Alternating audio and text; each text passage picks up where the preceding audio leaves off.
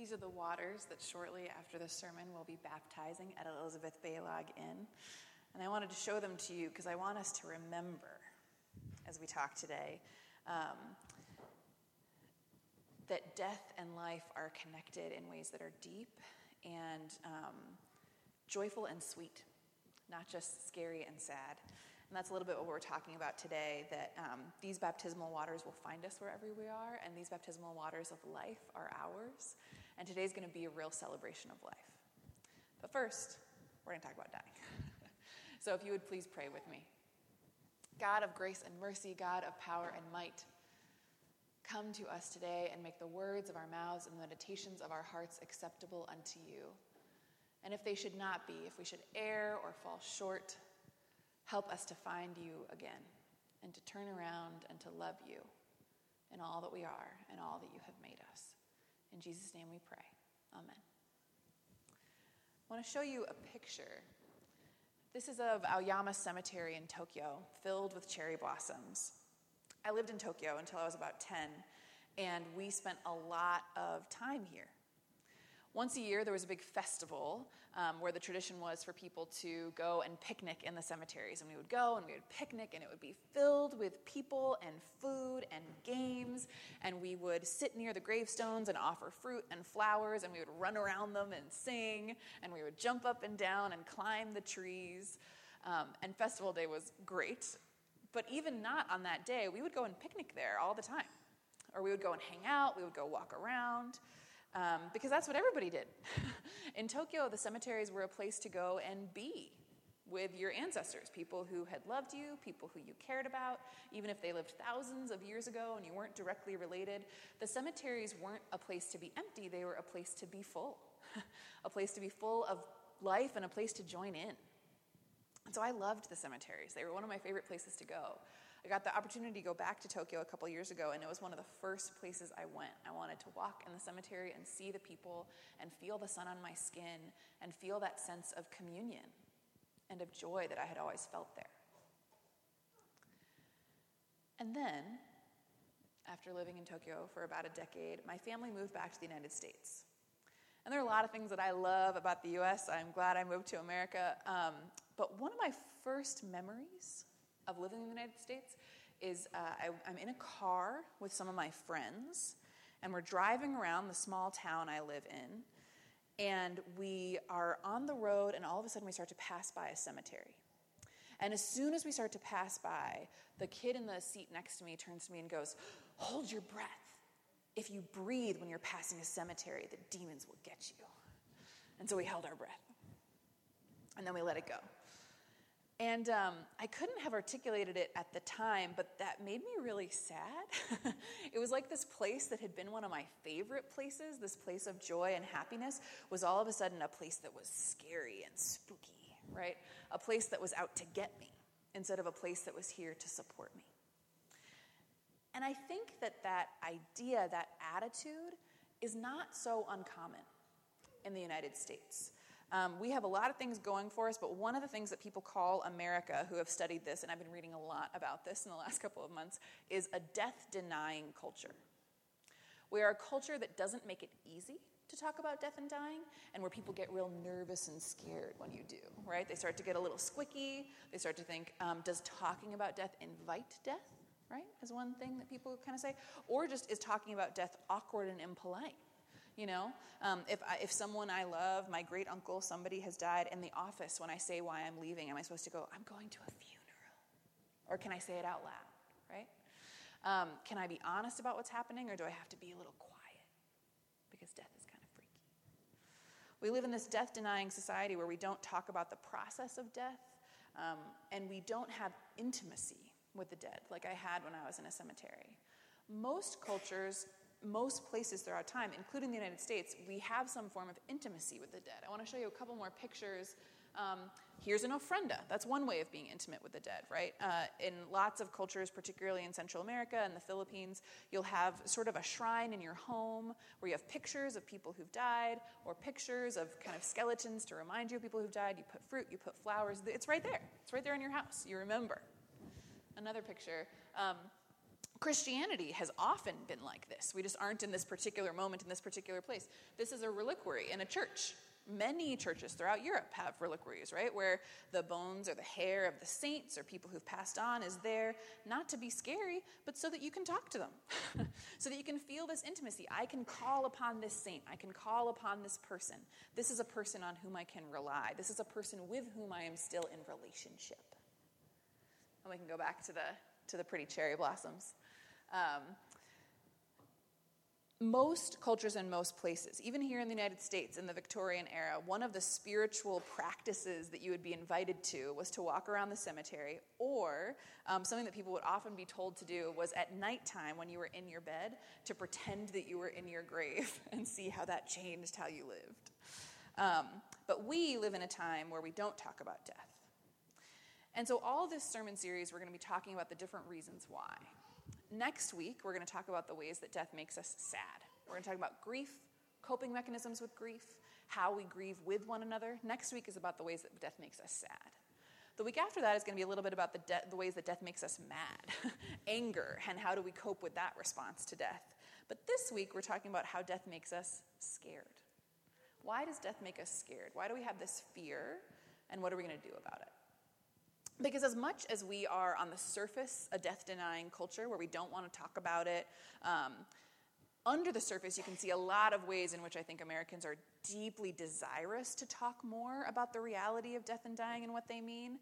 I read a study that said that by the time a kid is 16, if they watch an average amount of American television, they will have witnessed 18,000 deaths. That's how much death is happening on TV. We just don't want to talk about it in real life. My personal theory is that all those movies out there about zombies and vampires, right, they're fun and they're cool and like powers are cool, but I also think that they're a way for a culture to desperately try and think about eternal life. What does eternity mean when we've lost a common religious culture of talking about eternity and eternal life? We're not talking about death anymore, so let's talk about what would happen if we were vampires. How would we live then? What would the ethics of that be? Something is scaring us, but part of us still knows that we have to talk about this more. This can't be the way that we go on. We have to be more honest. Because on the other side of honesty is that kind of intimacy and joy that I talked about, where we reduce fear and anxiety around death and we instead say, here's a part of the life experience. Here's a part of the life experience. And when we have a holistic, integrated sense of ourselves as a community and a people who experience life and death, it no longer scares us so much. But also we might figure out different ways to live based on different ways of thinking about how we die. And that's what I really see in this Ezekiel scripture that has been offered to us today. And this Ezekiel scripture that is just one of the most beautiful and evocative pieces of the Bible, I think. Of bones coming to life, of a valley of the shadow of death. Many of you have probably heard Psalm 23 read out to you, right? A valley of the shadow of death, not only traversed with the strength of God, but transformed by the strength of God. That the places where we think there is only bareness or barrenness can become places of life and fruitfulness and productivity because of who God is and because of the promises God has made. And I think this passage has a lot to teach us about the fears we have and about how we might move through them into a more joyful way of thinking about the reality of who we are and how bodies work.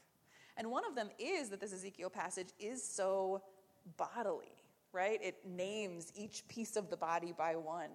There are dry bones in a valley, but then God puts on the sinews, and then God puts on the muscles, and then God puts on the blood, and then God puts on the skin. God cares about us, each and every layer of our being, each and every bit of our body. But I think it's also teaching us about what a miracle each one of those things are. When we see sinews get put on a bone, we think of that as miraculous because that's not usually how it works. But part of what Ezekiel is saying is the sinews that are on your bones right now are a miracle. The ones you were born with are extraordinary. It is amazing that you are alive. That God put sinews on you in the first place, that God made your muscles work in the first place, that God made your blood flow and your skin smooth or taut or wrinkled or whatever it is, but keeping you all in, doing its job, is a miracle in the first place. It is a miracle to be created and alive. And so why, if God can do such an extraordinary miracle as make us, if God can do such an extraordinary miracle as muscles and blood, would we think that death is so scary that it can stop God from doing miracles, or stop God from being loving, or stop God from doing anything at all? Why do we allow that fear to possess us if we know God to be the kind of God God is, which is a God who makes life? And that is extraordinary enough to believe any number of amazing things after that. So that's one of the things that I love about this Ezekiel that helps me to reduce that fear a little bit, is this sense of God's love of my body and making of it. And not just the physical parts, but this animating force that we feel. This animating force that we feel of life itself. It says at the end, the muscles and the skin have been put on, but the valley isn't really filled with people yet. It's not a community yet. Until God tells Ezekiel, prophesy. Tell me to put my breath into them. Tell me to breathe life onto this valley, and then it will be alive. And Ezekiel, as most of us should do if God ever gives you a direct command, this is like good advice, the way to go, does it, prophesies, and God makes the breath. God breathes breath into this valley, and all of a sudden it is filled with life again. And it's interesting, at the time of Ezekiel, there was as much of a diversity of opinions about what happened after you died then as there is now. Not everybody believed in a physical resurrection at the end of the world. Probably most of the people that Ezekiel was talking to, you can't know for sure, but probably most of them believed in something called Sheol, that there was sort of a place of shadows that we would go to after we died. Not good, not bad, not punishment, not reward, just like a place that you kind of hung out until the end of the world, and then God would figure everything out. But there was a diversity of opinion, just as there is a diversity of opinion now, because humans are humans, right? So some people believe that nothing happens when you die, and some people believe that everything happens when you die, and some people believe that what happens after you die is something to be scared of, and some people think that it's something to be excited about, and some people think they can tell you exactly what it looks like, and some people are me, and we don't. But one of the things we learn from the Ezekiel is this vision of God doing as much as is possible means that anything is possible. And I am a person, you don't have to be with me in this, but I offer it to you. I am a person who does believe in the physical resurrection of the people at the end of the world, because I believe that is what the story of Jesus teaches me, right?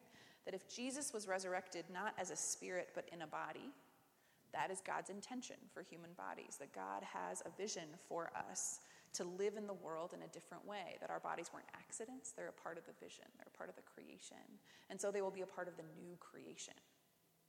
God has a vision for how we might live together. And this is the other thing that scares people. People are scared about death and dying in the first place, and then they're scared about what comes after. Scared about what comes after. And one of the visions that we have today of what happens after dying is that there is a place filled with demons and eternal punishment over here, and there's a place filled with kind of like gold and pearls and angels over here, and the end of the world is going to come, and then some people are going to be taken away, and some people are going to remain, and then there's going to be a big fight, and there's going to be a lot of drama, and then we're going to be sorted, sheep and goats. And parts of that vision find echoes in Scripture. But a lot of that vision comes from one guy in the 18th century named John Darby, from Dante, and from the Left Behind series. It is not the most scripturally rooted vision in the world. And so I want to unpack it a little bit, because I find in my pastoral care, this might not be you, but a lot of the reason why people are afraid to talk about death and God is that even if with the words of their mouth they don't believe in that vision, with their heart of hearts they do. They've been scared by it. They just heard it for so many years in a row that it seems like the only possible way that God could work, and they're living in fear, because that is a vision of fear. It's a vision not where we are motivated to Christian life because of how extraordinary God is and how much Jesus loves us, but of how much we're scared of what might happen if we don't say the magic words, right? And hearing that fear for so long lives inside of people, even if they don't say that that's what they believe. This is something I find in myself and others all the time. Something about death that I want to just bring up is frequently people, I find, when I do funerals, worry if their relatives have chosen to be cremated, because they have been taught that cremation might get in the way of Jesus resurrecting them at the end of the world. And so something I always say is, and often people will tell me, I don't believe that. That's a superstition. I know that's not true. And I say, okay, well, I'm glad. But just in case you do believe that, just in case you had heard that, I just want to let you know that I believe that if Jesus Christ can raise us from bones, Jesus Christ can raise us from ashes, and I am just not at all worried about this person that you love. I believe that they are in the care of God. And frequently, that person will burst into tears. Because even though they say they weren't worried about it, part of them inside still believed it. And I think that's how we are about some of this afterlife stuff. We may have sorted out and say that we believe in grace and say that we believe in God, but actually what we believe is that we are worthless, most people are worthless, and God is just waiting to punish us at the end of time. Because that's what we've picked up. And so that's the other reason that we're scared to talk about death, is because we think that that's what comes after. And I'm not going to claim to be able to tell you exactly what comes after. I think you should probably not trust anyone who claims to tell you exactly what comes after, because the one thing that it's entirely clear is that it's Jesus' job. This is the one thing it does say in the scriptures over and over and over again, is that whatever happens at the end of the world, whatever happens after all of us die, whatever happens after the world dies, it's in Jesus' hands, and Jesus gets to make all those decisions and choices.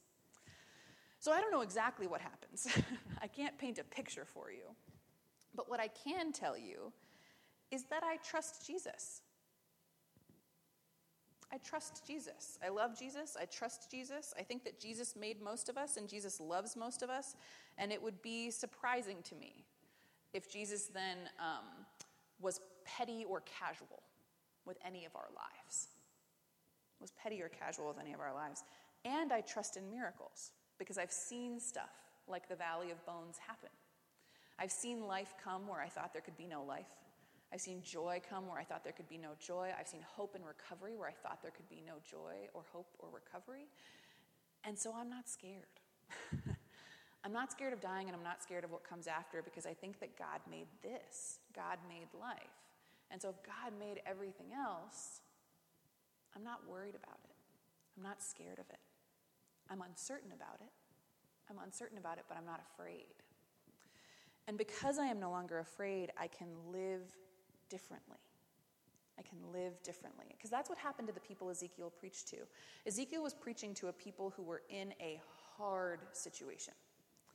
They were a people who had been taken over by the Babylonian Empire, and they had rebelled so much, they had fought so much against this empire to get their place back, to get their land back, that they had been dispersed and thrown apart all across the Babylonian Empire.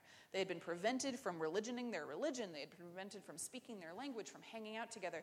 And it appeared, by all rights, what should have happened was that their culture would disappear, because they were so separate and so forced into hard situation that they would have abandoned the life they had once led and submit to what the empire told them their life must be. But Ezekiel preaches to them, remember the God who made us? Remember the God who made our bodies? God is powerful enough to make them again. Remember the God who made our communities?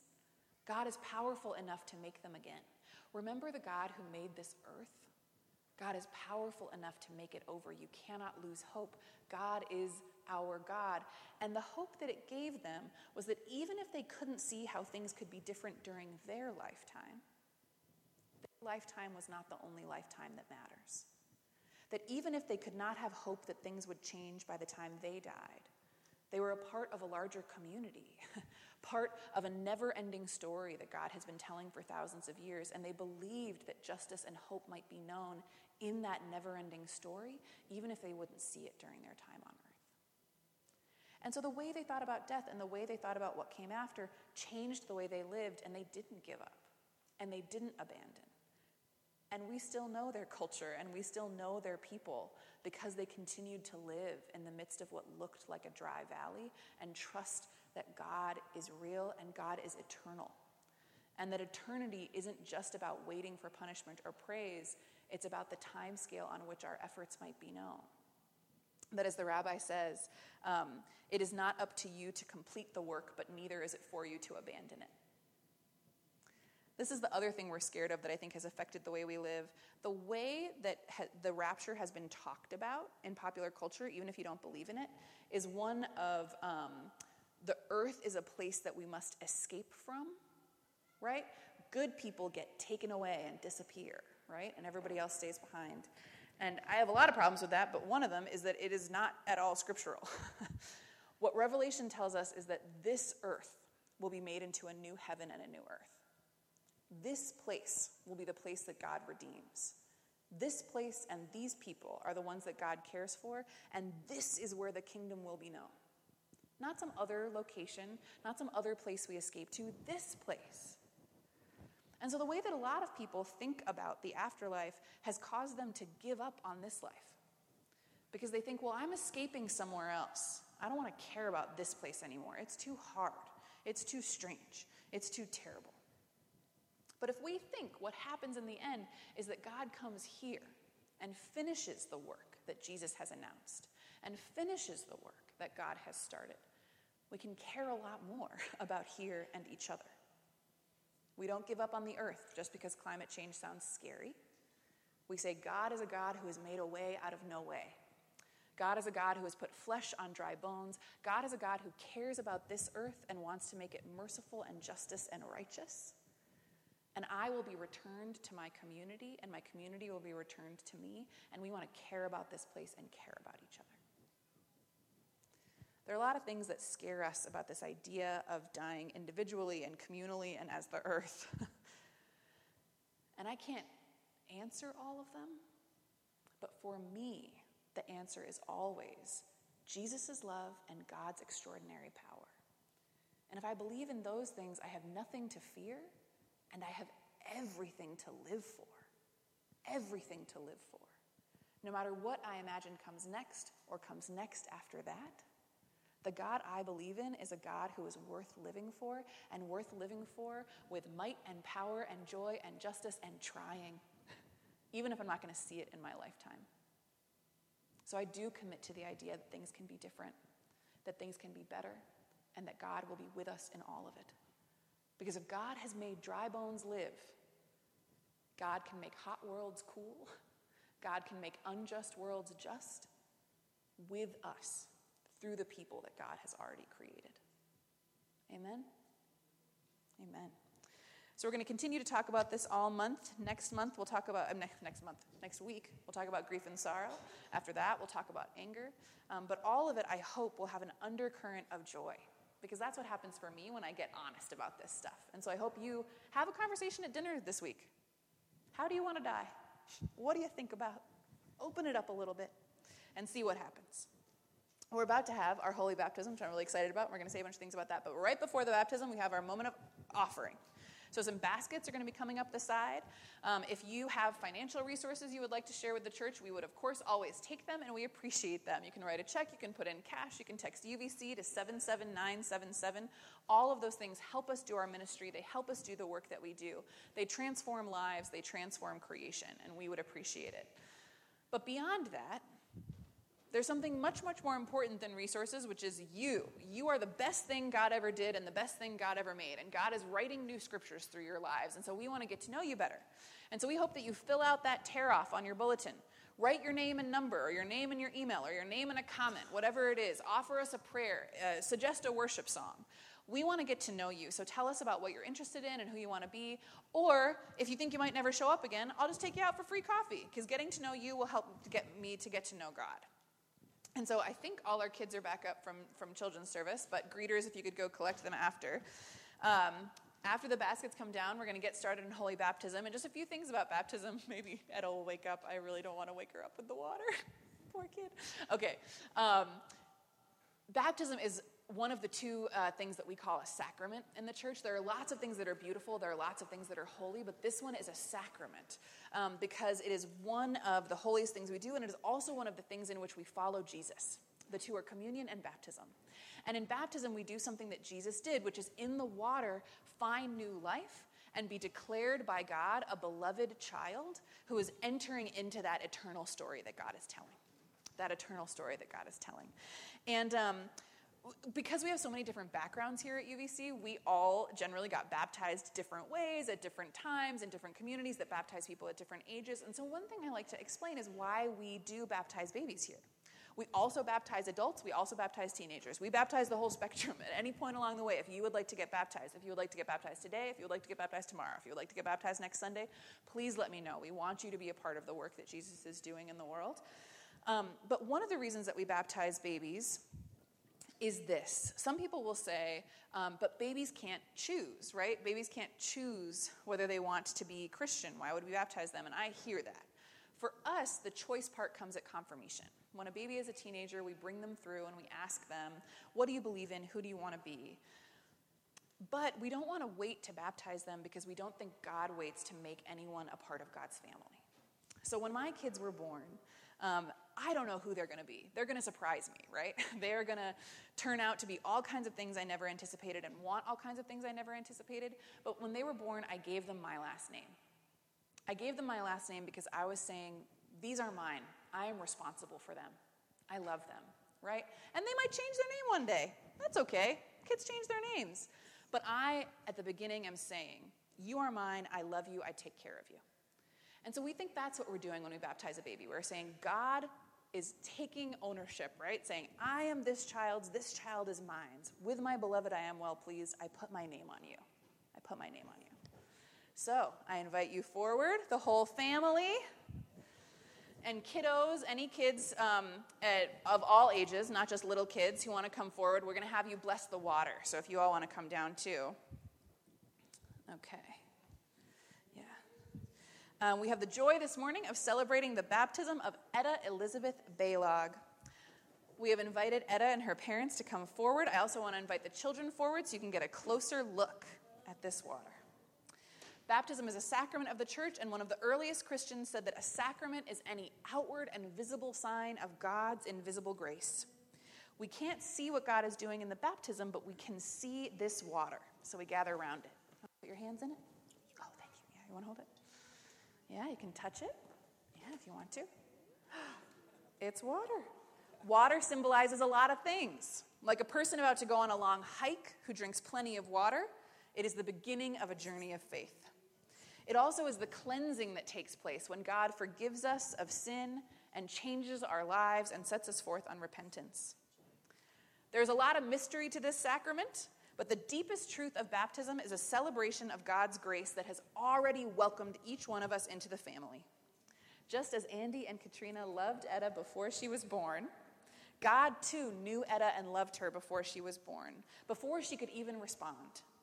We baptize Etta today in response to this love that will not let us go, that continues to shape us and form us, trusting that God will continue to seek out Etta all the days of her life.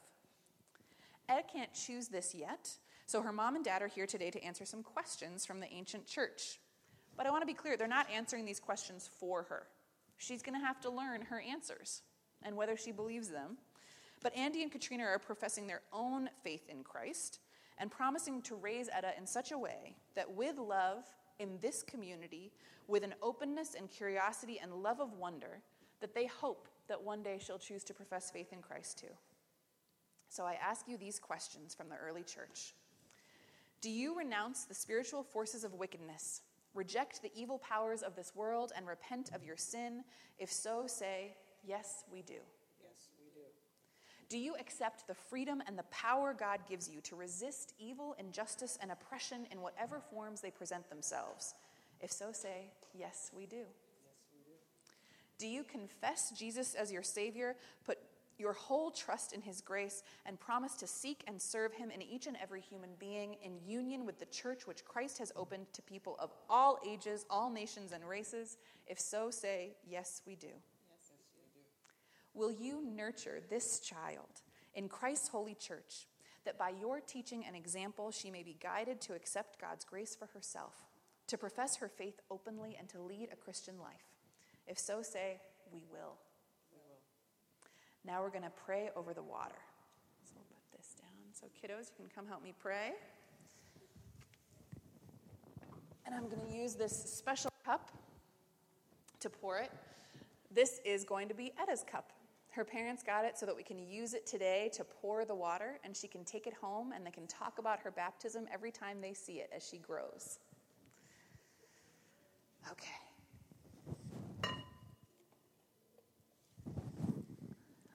If you'd like to extend a hand to the water, we can all bless it together. Let us pray. Oh, no, here, I'll get her in a second. That would be scary. I appreciate it, though. Let us pray. Eternal God, when nothing existed but chaos, you swept across the waters and brought forth light. In the fullness of time, you sent Jesus, who was nurtured in the waters of the womb. He was baptized with water and anointed by your Holy Spirit. Later on, Jesus said to his followers, "Let anyone who is thirsty come to me." Jesus calls us to share in the baptism of his death and resurrection. It is this water that we pour out, and it is this water for which we give thanks. God, you are the love who will not let us go. Pour out your Holy Spirit on the gift of this water and those who receive it, to wash them, gift them, clothe them, love them, and set them free for the journey. Amen. Amen. Okay. What name is given this child? You just say your name. Okay. So I'm going to hold her, actually, because I'm going to introduce her in a second. Let's see if she'll abide by it. Oh. Okay. Etta Elizabeth Baylog, I baptize you in the name of the Father, and of the Son, and of the Holy Spirit.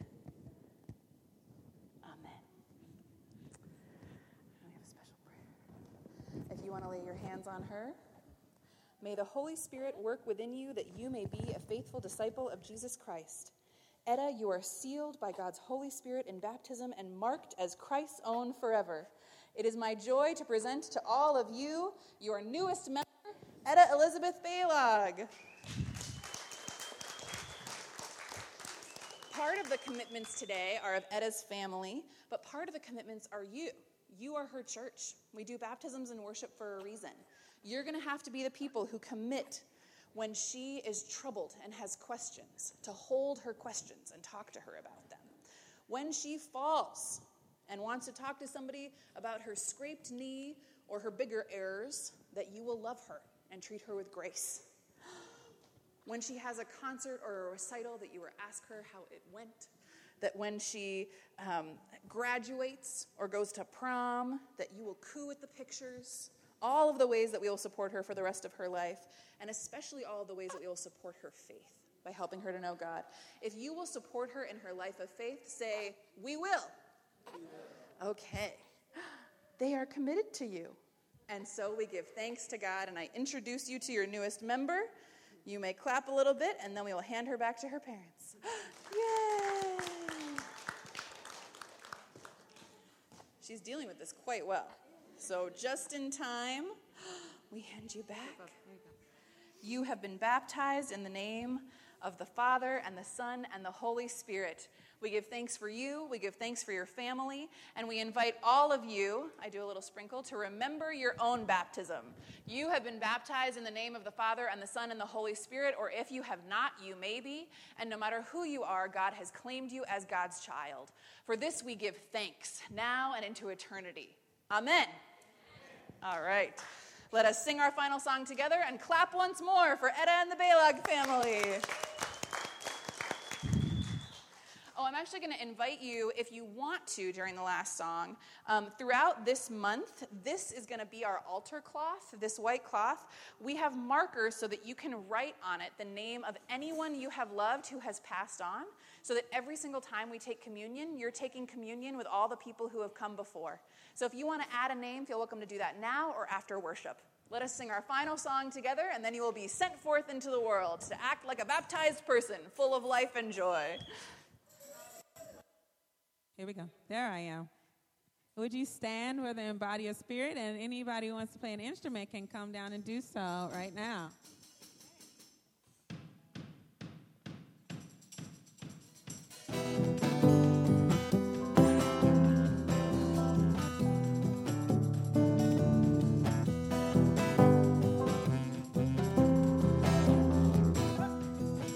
I was lost. I was lost with a broken heart. You picked me up, now I'm set apart. From the ash I am born again, forever safe in the Savior's hand. You are more than my words can say.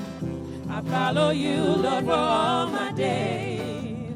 Fix my eyes following your way, forever free and unending grace. Cause you are my freedom. We lift you higher, lift you higher. Your love, your love, your love, never ending. Oh, oh, oh. You are alive in us. Nothing can take your place. You are all we need. Your love will set us free. Oh, oh, oh.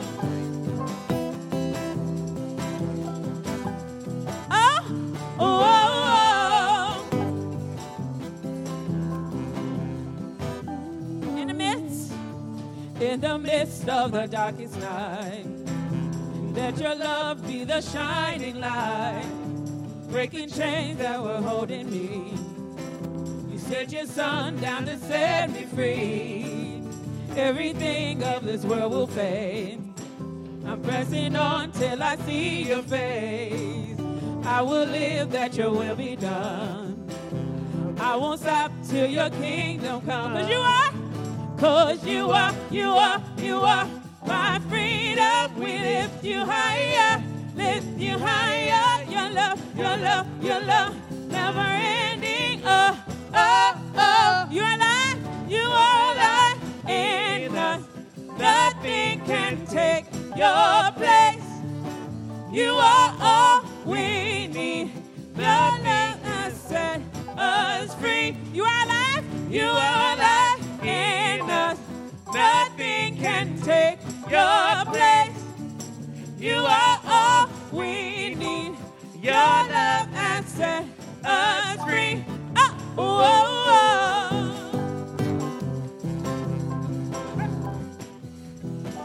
Oh, oh, oh.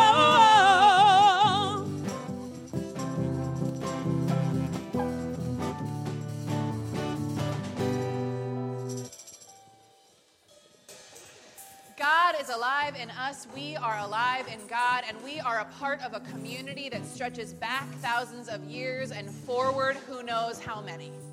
We have no need to fear of death because life is such an extraordinary gift and God is such an extraordinary creator.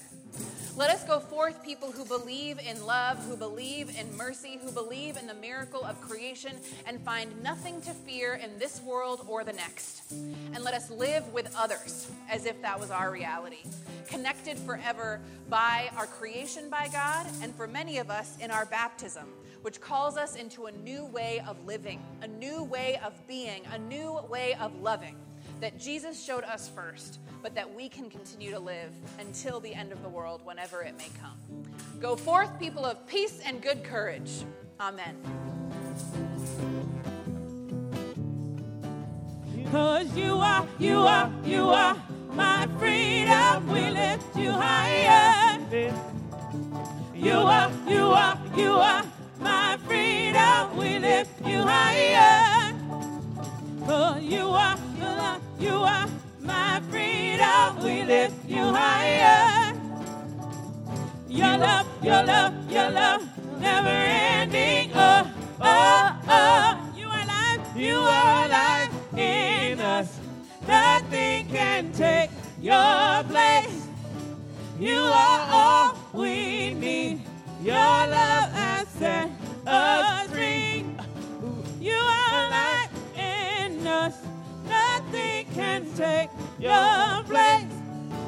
You are all we need. Your love has set us free. Oh, oh, oh.